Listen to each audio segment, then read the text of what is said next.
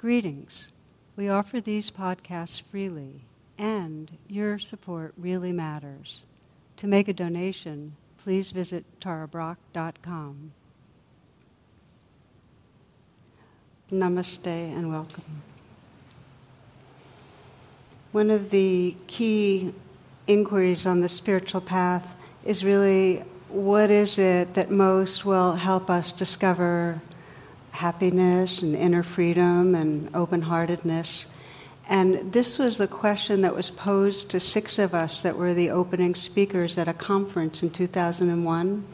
And we were each supposed to give 10 minutes on what the essence, pure essence, Buddhist teachings were that would guide us in discovering that inner freedom. And in 2001, the lineup was such that I was the second person, I was the only woman, and I was the kind of youngest in terms of seniority as teachers. And the person that went in front of me was Roshi Baker, and he was Richard Baker, and he was very, very well known. And I was kind of glad about the lineup because being second, I had enough time, his 10 minutes, to kind of gather myself, but I didn't have to wait too long and get kind of revved up and nervous. So he went first, and he got up, and the question was posed, and he said, the key to freedom is intention and attention.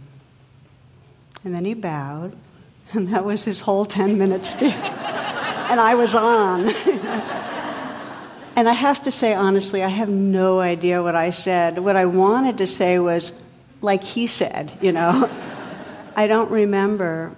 But I do remember his words a lot. And I've been teaching now over 40 years. It's a long time, 4 decades. And watched a lot of people on the spiritual path, not only on the Buddhist meditation path, but different friends exploring Qigong and yoga and Tai Chi and Sufism and going deep into Jewish spirituality or Christian mysticism. And I've watched a lot of people kind of drop to the wayside, kind of lose their zest. I've watched a lot of people kind of get habitual and plateau and, have some good tricks up their sleeve for working with difficult situations. And then I've watched people that just keep on unfolding, just keep their quality of loving and their quality of wonder and generosity just keeps on unfolding. And the one thing that I found that accounts for that has nothing to do with the particular practice or the religious or spiritual affiliation. What it has to do with is a quality of wholeheartedness, a kind of heart passion or longing for freedom, longing to really be all that we can be, sometimes described as aspiration or a liberating intention. And that's been really important to me, that it kind of loosens my sense of, even though most of us get that it's not real wise to say, oh, this path's the path, it really isn't that way. It really has to do with a quality of yearning in the heart for authentic freedom. The Dalai Lama, each day, he begins his day with a prayer. It's a longer prayer, but I'll just one line really. He says, "For as long as the earth and sky endure, may I assist all living beings. May I assist until all living beings are awakened." This is a bodhisattva prayer, the heart's yearning to be of benefit. It's a prayer of compassion. Whatever the prayer is, if there's a conscious remembrance of what matters, there's this, sometimes think of it as kind of a virtuous spiral that our longing to be loving or awake brings us into more presence, so there's more loving and wakefulness, which then makes us value it all the more, and that longing then allows for more. So there's this kind of spiraling that comes out of intention. It's a complex word, intention. I'm going to come back to it a few times. There's many layers usually. The Buddha said that our entire life arises out of the tip of intention.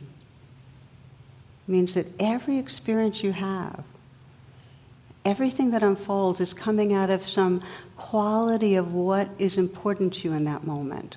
There's an urge that creates an energy that manifests. And it can be on any level.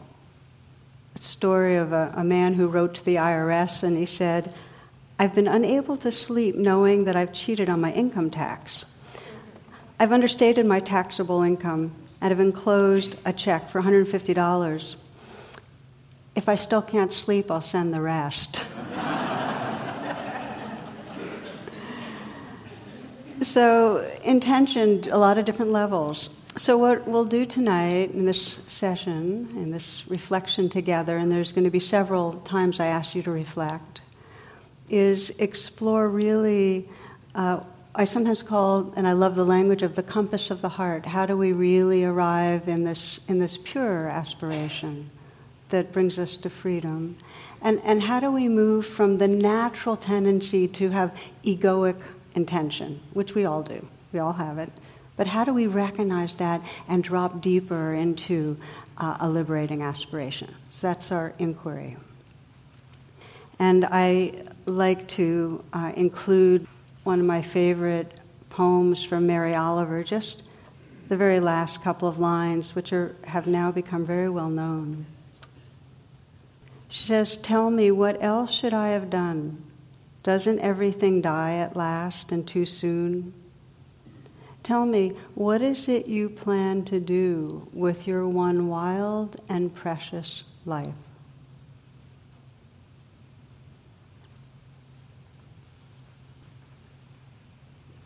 You wouldn't be here tonight, or those that are listening as a podcast, you wouldn't be listening if you didn't have a degree of conscious intention, if there wasn't something in you calling you to wake up, to become more whole, more authentic, more loving, more free.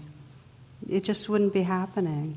And if you think of your life, you wouldn't spend time with a loved one, or you wouldn't help somebody in difficulty, or spend time in nature, or in some creative venture if there wasn't some yearning in you to express that inner freedom and love. And yet, as we know, for huge swaths of time, we're out of touch with those currents. And I often say, let's just think of today. And if we're honest, and I can certainly look through the day and watch my own ins and outs, we spend a lot of moments where we're really far from remembering what matters really to us. We get very caught up, which isn't something to add a layer of judgment to, but more, can we notice? Can we notice that? So we're going to look at the layering of intent. I often, in almost every time I lead a meditation, I'll begin by saying, okay, listen to your heart for a moment and sense, what is your deepest intention right now? And periodically I'll have someone after class say, I did that. I have no idea what my intention is. And I love that because it's really honest. Because we have to be a certain degree present to get in touch. And the more present we are, the more we realize we love presence. In fact, if you're fully present, like fully awake, like just you are awareness itself, there's no need to even ask about liberating intent. You become your intention. You have manifested your intention. So the challenge, as I mentioned, is that we're often stressed and reactive, And in those moments, if we say, well, what really matters, we might come up with the right words, but it's not visceral, it's not heartfelt. And what's really driving us is something different. Supreme Court Chief Justice Douglas said 90% of decisions on the level of the Supreme Court come from emotions. 10% are the thoughts that rationalize the decisions. Okay? So you get the idea that this intention, when it's real emotional, it's what I want, what I fear. That drives things. Carlos Castaneda put it this way. He said, conclusions arrived at through reasoning have very little or no influence in altering the course of our lives. So the real player through most of our life moments are what we call the egoic layer of intention. And just to say a little more what I mean by that we are largely driven by the impulses from the survival brain that's sensing what's the danger, what do I have to worry about, what's the problem to solve, how can I increase my advantage, how do I get more of what I want. That's usually the level that's moving us through the day. Cute story. An honest 7-year-old admitted calmly to her parents that Billy Brown had kissed her after class. How did that happen? Gasped her mother. It wasn't easy, admitted the young lady, but 3 girls helped me catch him. So the challenge is that it becomes habitual that our intentions coming from the limbic system, that becomes our habit. If you look at the day, it's very deeply patterned that we're in the frame of there's a problem to solve. There's something I need to figure out. How many of you have noticed that? How much that's an orienting, okay, yeah. So there's a lot of moments that it's just plain habitual. It's not that it's serving survival or serving our flourishing, our intentions. They're habitual patterning of just seeking for something more. There's something missing. This incessant dissatisfaction or restlessness. Or there's something I need to protect. And that's just the habit. One woman writes, I love to shop after a bad relationship. I don't know, I buy a new outfit and it makes me feel better. It just does. Sometimes if I see a really great outfit, I'll break up with someone on purpose. That's Rita Rudner. Okay, so ego intent commandeers many of our moments, and this is the Chinese Buddhist text that just says, this is a familiar sequence, some of you will remember it, from intention springs the deed, from the deed springs the habits, from the habits grow the character, and from the character develops the destiny. So we're very much shaped by our habits of trying to get what we want and avoid what we fear, defending the self. And the challenge is, the more we do it, the more that's our intention, the more we solidify our identity, our sense of that's what I am. I'm this limited self that needs more of this and is afraid of that and has a problem to solve. So there's a bad news, good news thing about this. And the bad news is the phrase neurons that fire together, wire together. Which means the more regularly you kind of unconsciously are feeling this, and this need to get more comfortable or to get something else for you or to prove yourself or protect yourself, the more that becomes the tendency. You're playing it out.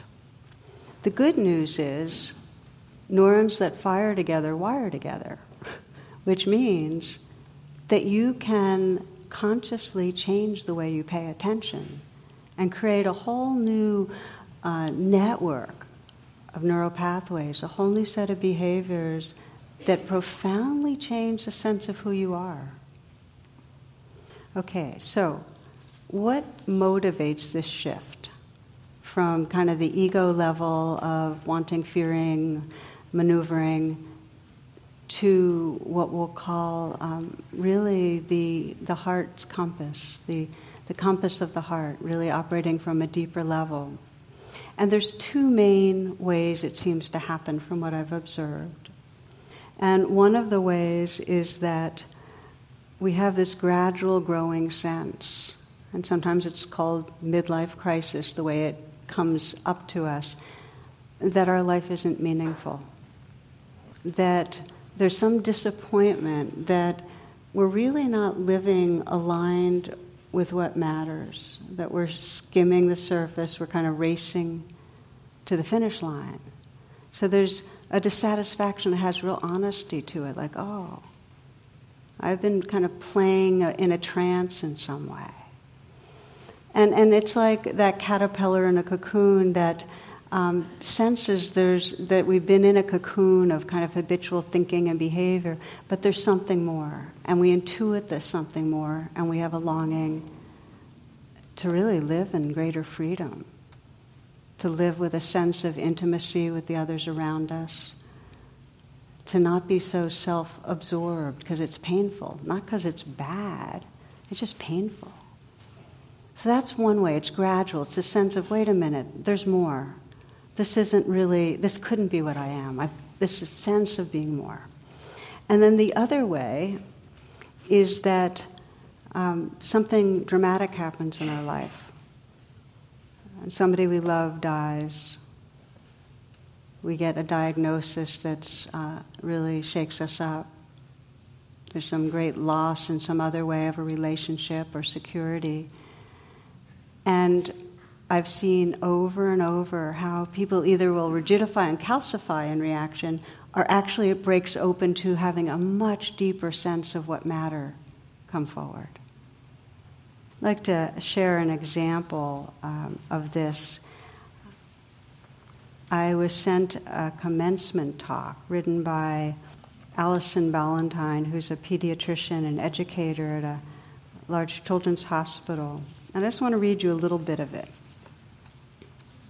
She says, "We become so accustomed to life on the hamster wheel of achievement and approval that we just forget. We scamper on, chasing the ephemeral promises of someday I'll do such and such, or if only such and such. This is the way we've been conditioned. What comes next becomes more important than what is here. Growing up, I learned a hard lesson about how that hamster wheel can cheat us. My father was a pediatric surgeon with tremendous enthusiasm and drive to succeed that encompassed his work, his family, his friendships. He was a huge influence in my life. He taught me the value of hard work and the satisfaction of a job done right. But on a winter day when he was driving home from the hospital where he worked, his car slid on a patch of black ice, hitting a telephone pole on the driver's side, killing him instantly. He was 48 and I was 18. That was obviously many years ago, and the alchemy that occurs as we age has been good to me. Through that alchemy, this loss has come to mean something more, something good. It serves as a reminder that I cannot live my life on the hamster wheel waiting for someday, or if only I. She ends her talk saying, what you have is in the present moment, and it's unfathomably precious.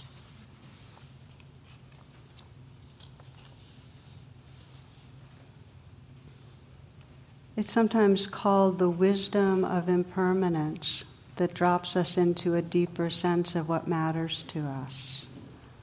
It's like one woman who had a young daughter, got diagnosed, I think, with 4th stage of breast cancer, and her mantra became, I have no time to rush.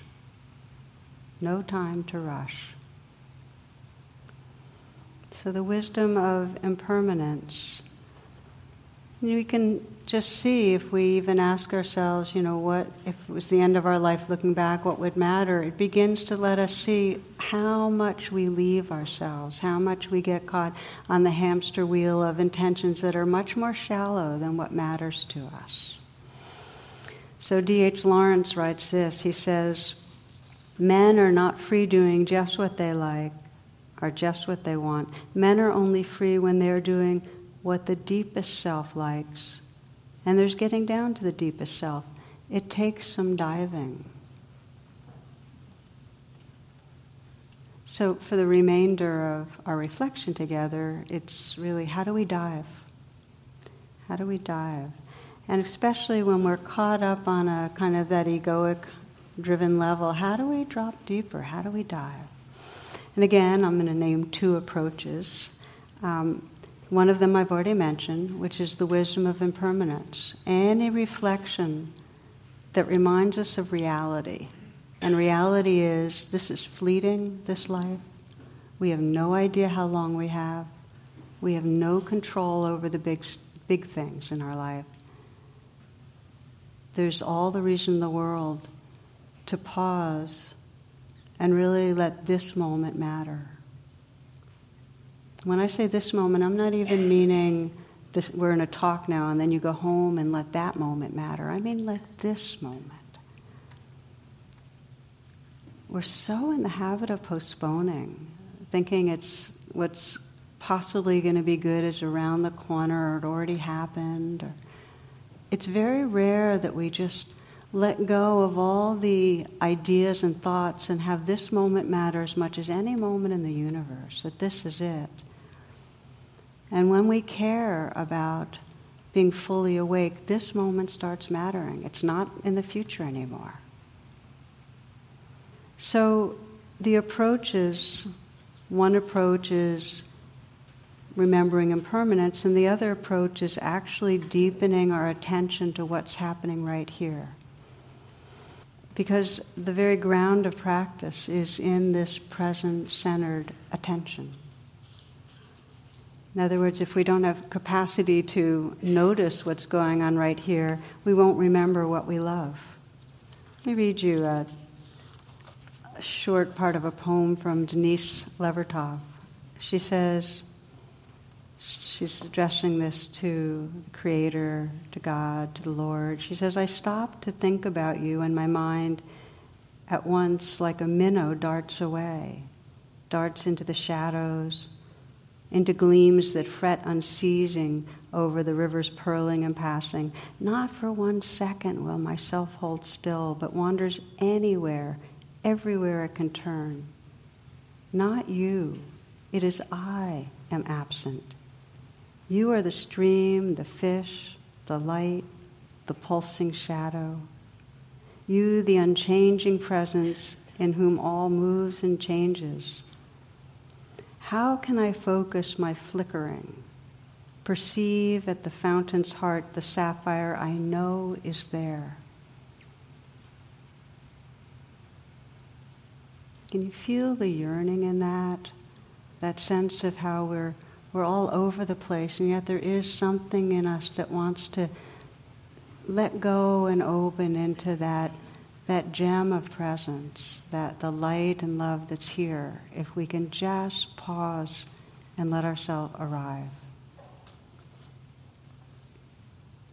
So the beginning of diving is taking some quality of presence and shining the light on what's my aspiration right now, what's my intention right now.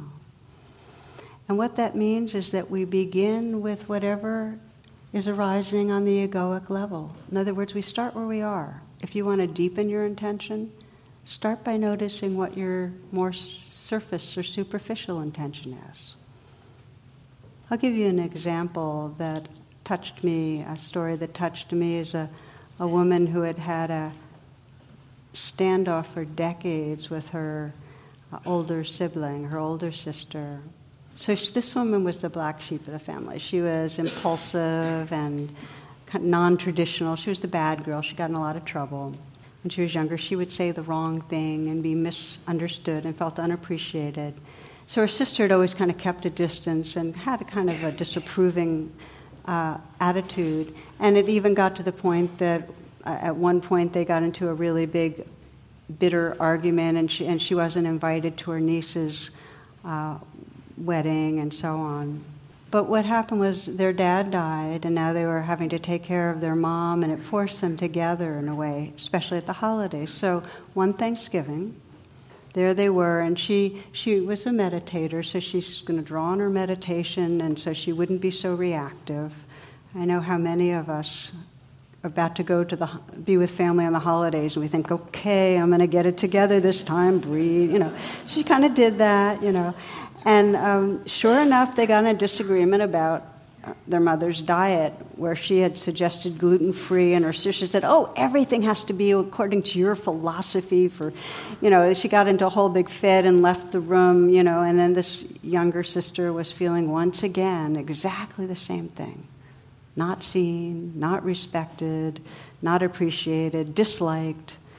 And she asked herself, what's wrong with me? Why can't I make her like me? She doesn't understand me. Went into all of that. And so then she paused and began what I'm describing as diving deeper. She said, okay, so what's my intention here?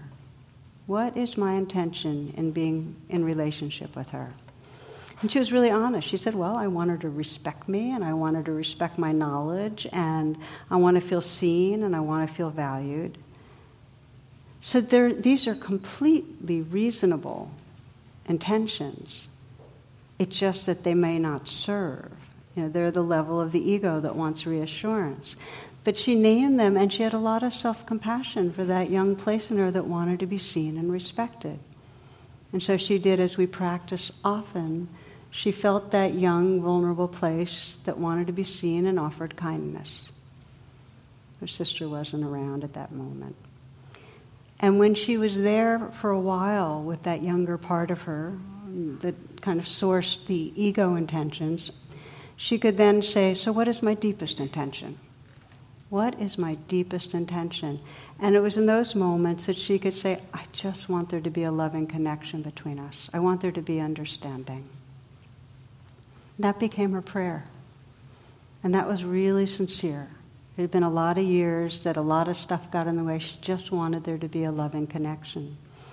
So for the rest of the evening, they were more engaged, and she didn't feel the need to kind of assert her opinion or defend herself. And then months later, they got together for Hanukkah, and there's a lot more ease. And that time, they laughed together over some old family stories. And later that night, her sister confessed she was having a really hard time with her teenage son, and at the end, thanked her for being a good shoulder to lean on and someone to listen to. And she said to me, she said, Tara, I realize that it's not my will, but my heart's will that I most need to be with and be living from. And my will was this demand in some way that she appreciate me, that she see me. And my heart's will was just this longing for love. So this is an example of shifting from an ego intention to really a deep, deep aspiration. Because the reality is when we're with each other, our behavior communicates what level we're living from. Even if we don't say it in words. For this woman, she didn't have to say anything. Her sister was picking up the sense of, I want you to like me, I want you to agree with me. That energy was there. It shifted. But the important thing to say is, she couldn't dive deeper until she had brought compassion to the ego level. Because it's not bad. It comes from vulnerability and it needs attention. So let me invite you to do a reflection where you can explore the diving deeper for yourself. And you'll have the opportunity to just pick one situation that you'd like to be more awake in. Okay? Take a moment if you'd like to adjust how you're sitting.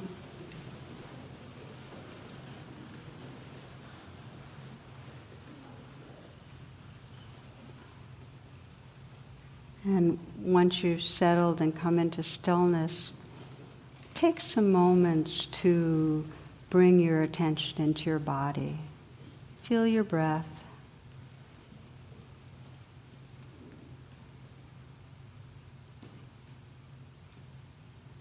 Feel your body breathing. Notice if there's any places in your body that want to soften a little. Relax a bit.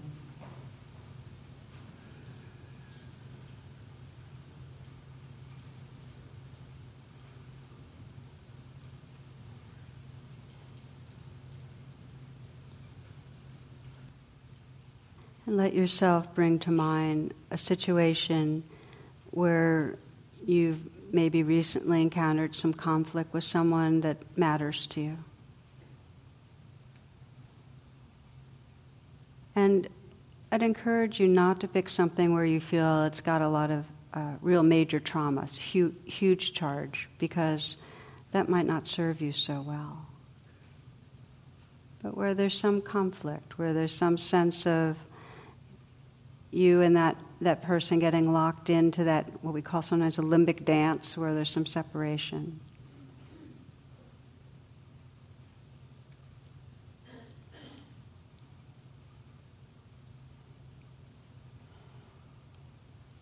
And when you have a situation in mind, allow yourself to go right close into it in your mind's eye.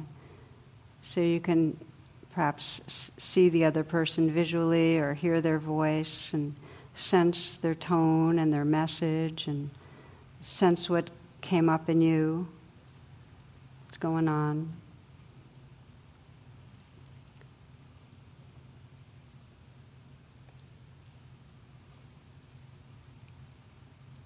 And be aware of what intention you are operating off of. In the moments of being caught in conflict, what was it you were wanting or fearing, trying to make happen?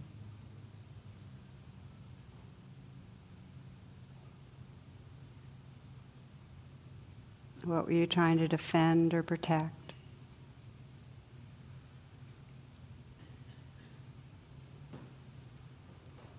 And you might notice how that went for you, operating off of that intention. What was the effect? Without adding judgment, just notice. This is a chance to really witness and deepen your understanding.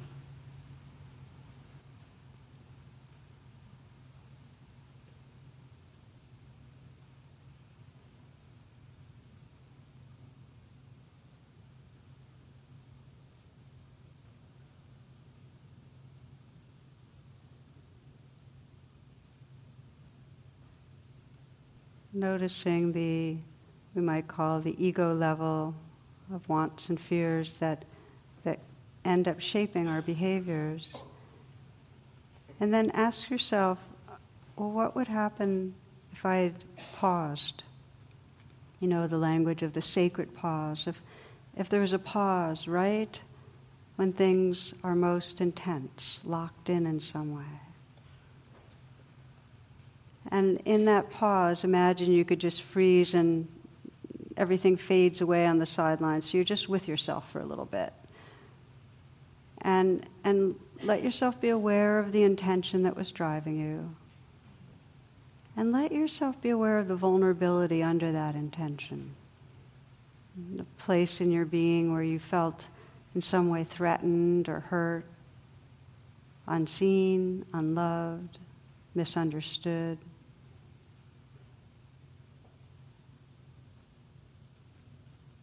So you're sensing the vulnerability, the feelings underneath that were really driving things. And as you do that, it might help to put your hand on your heart so you're accompanying yourself. You're sending a very kind attention to the place inside that was vulnerable and really where the ego intention was coming from. And to the degree that you can consciously send inwardly real care and kindness to your own being. It's rather than any judgment towards the reactive self, there's really kindness. You wouldn't have been in reactivity if there wasn't something difficult. So just sending some kindness and seeing if you can just let it soak in to the place that is upset.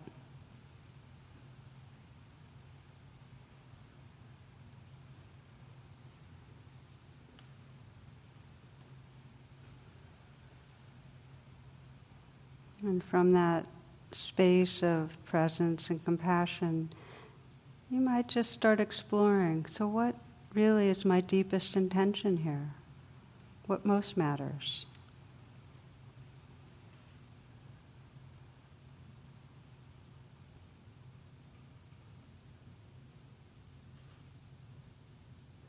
noticing if it includes compassion for yourself and compassion for the other.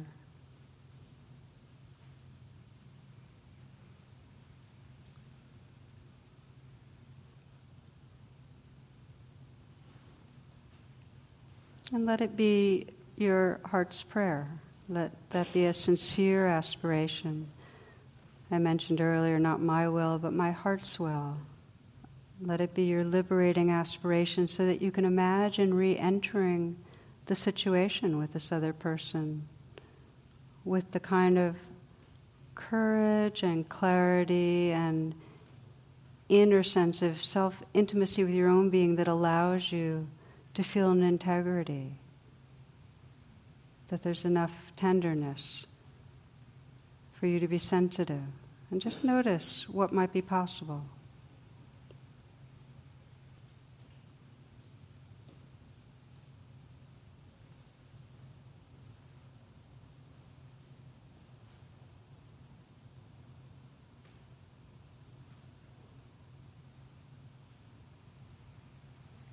It's natural to forget. It's natural that the old patterns reassert themselves. So you might sense what it might be like in the days and weeks to come to more consciously let this be your prayer, this deep intention, so you can listen to the compass of your heart.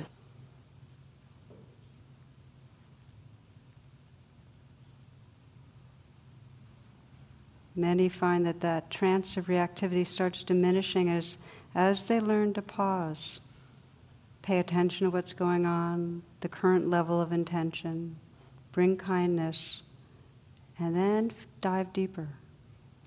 Ask that question, what's the real liberating intention here, my deepest intent?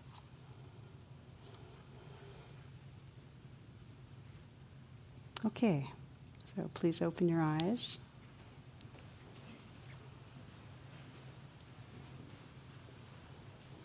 So we're going to be, I'm going to be continuing a bit on this theme in the next class, working with anger and reactivity. But I want to just share with you a few things. I was exploring this whole domain with a group from a small group of people in Virginia, and one of the questions was, well, how do you get to liberating intent when you're just in chronic pain? I mean, when I'm in chronic pain, I don't have any grand vision except for I just want it to go away. So I thought that would be a good question to bring in here. And when we're in chronic pain, or when we're in acute pain, or acute emotional pain, it's really the exact same process. It's part of our natural wiring of our nervous system to not like that pain. And so the first step is just to bring mindfulness to that, to notice, oh, my intention is to get rid of this pain. Now, if you include that in mindfulness, oh, not liking it, aversion, in the moment that you're recognizing that level of intention, I want to get rid of it, the who you are has enlarged. You're resting more in the space of the witness than you are the self that's not liking something. And that's all the difference in the world. It doesn't mean that the unpleasantness goes away, but there's more space, less reactivity to it. And then you can begin to sense inwardly, so what really matters here? I know for myself, because I went through a number of years of both chronic pain and also the emotional pain of feeling lost in terms of my own capacities physically moving in the world. I had a lot of practice with seeing my intention being, how do I get rid of this? How do I fix it? What's going on? What's going wrong? And watching that whole layer of my egoic reaction, which was completely natural, really forgiving it, that's just natural. But to the degree I could catch it, notice it, then there was more space and I could say, what really matters here? And for me, what came was a similar kind of prayer to what has been described as the bodhisattva aspiration, which is, please, may this suffering, may this pain, may this discomfort serve to awaken me in some way. May it make my heart more compassionate. May it bring more wisdom. There's a real power to sensing into what most matters, even and especially when it's difficult. For many people, when they can begin to sense that deeper aspiration, it gives meaning to what's happening. Not meaning like, oh, this is meant to happen, so this and such will happen, but more meaning like, oh, even this I can learn from and grow from and deepen from and serve from and live more fully from, even this. So I want to invite you to try this out, this particular way of touching into aspiration just for a moment and sense for you how it fits for you in your life. And that means, again, closing your eyes, if you will.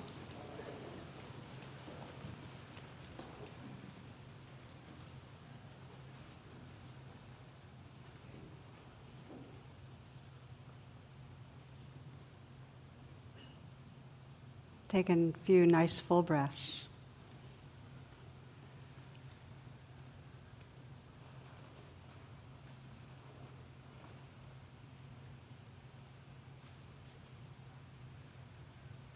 I'd like to invite you to bring to mind something going on in your life that you know your habitual reaction is, I want this to go away. I wish this wasn't happening. I don't like this. And it could be physical illness, emotional pain, something going on in a relationship, something difficult in your work life, some large loss you're working with.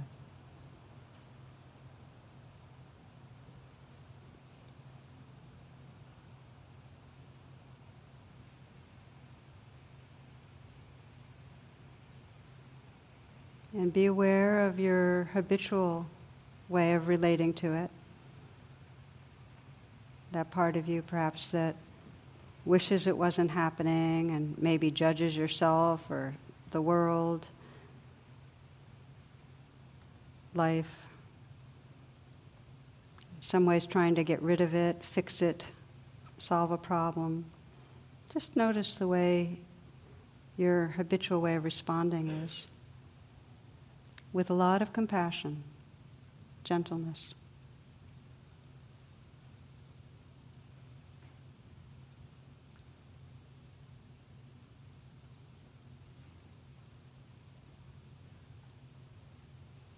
And then explore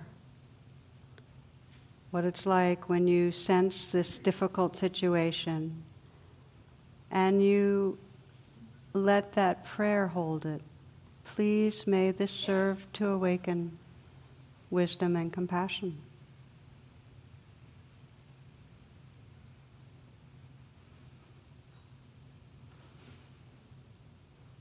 Seeing what happens if that's coming from a very sincere, wholehearted place.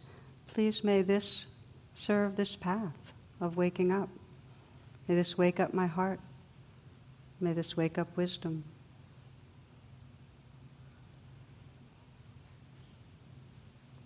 Notice what happens when you draw on that deep intention. And you might draw on it in the form of an inquiry. How might this serve the awakening of my heart? See what you can learn.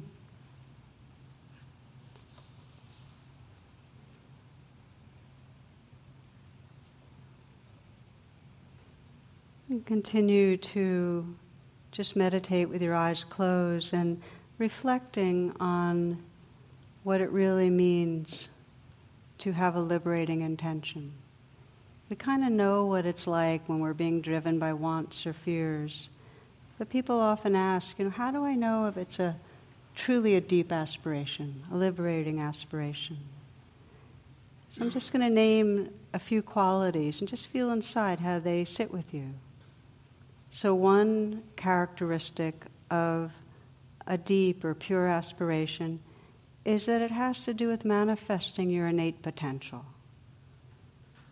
So rather than something like, well, my aspiration is to hike the Appalachian Trail or create an app for instant samadhi or whatever it is on that level. It's more like my aspiration is to express creativity or to embody love or to serve from my heart.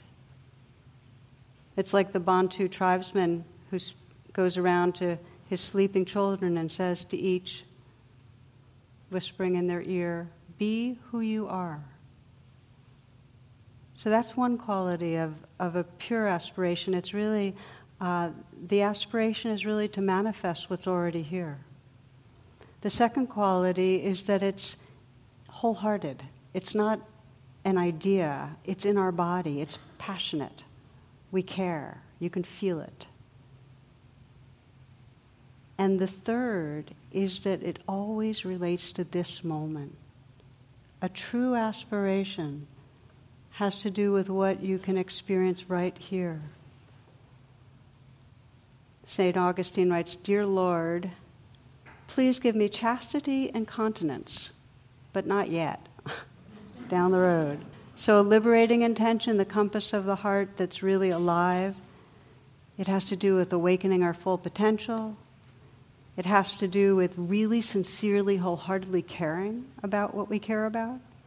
And it has to do with this moment. And when those are there, here's the deepest tip. It doesn't feel like it's coming from yourself.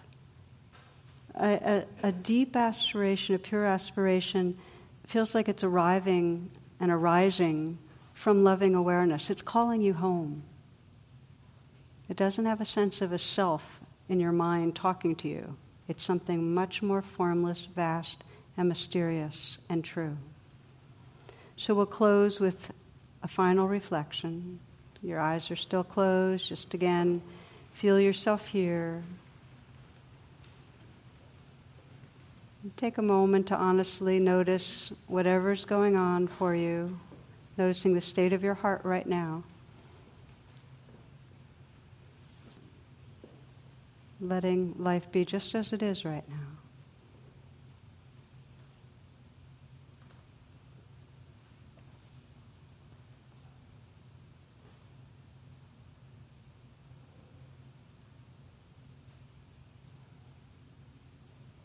If you were in the last moments of your life, and you're looking back, what would most matter? What would truly most matter about what had unfolded, what you had experienced, how you showed up?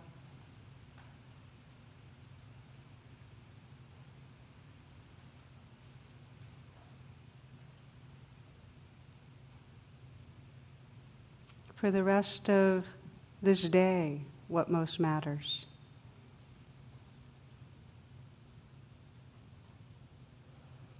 What really matters to you? What matters to your heart?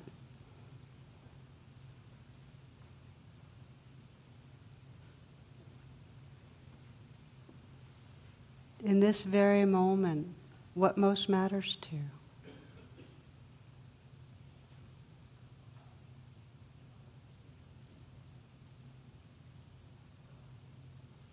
And whatever most matters, just to let go and be that experience. Be what you care about. Be the love or presence or awareness or peace that's really your own essence.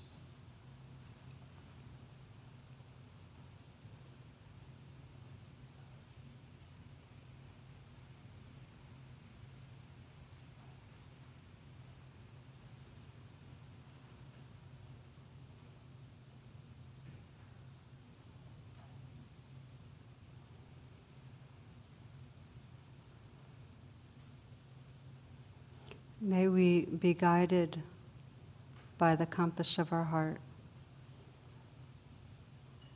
May this life emerge moment to moment aligned with the love and awareness that's our deepest nature.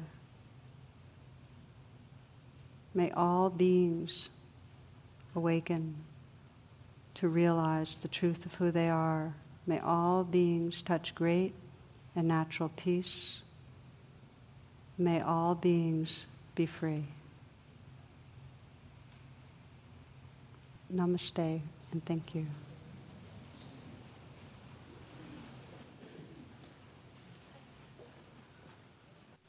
For more talks and meditations, and to learn about my schedule or join my email list, please visit tarabrock.com.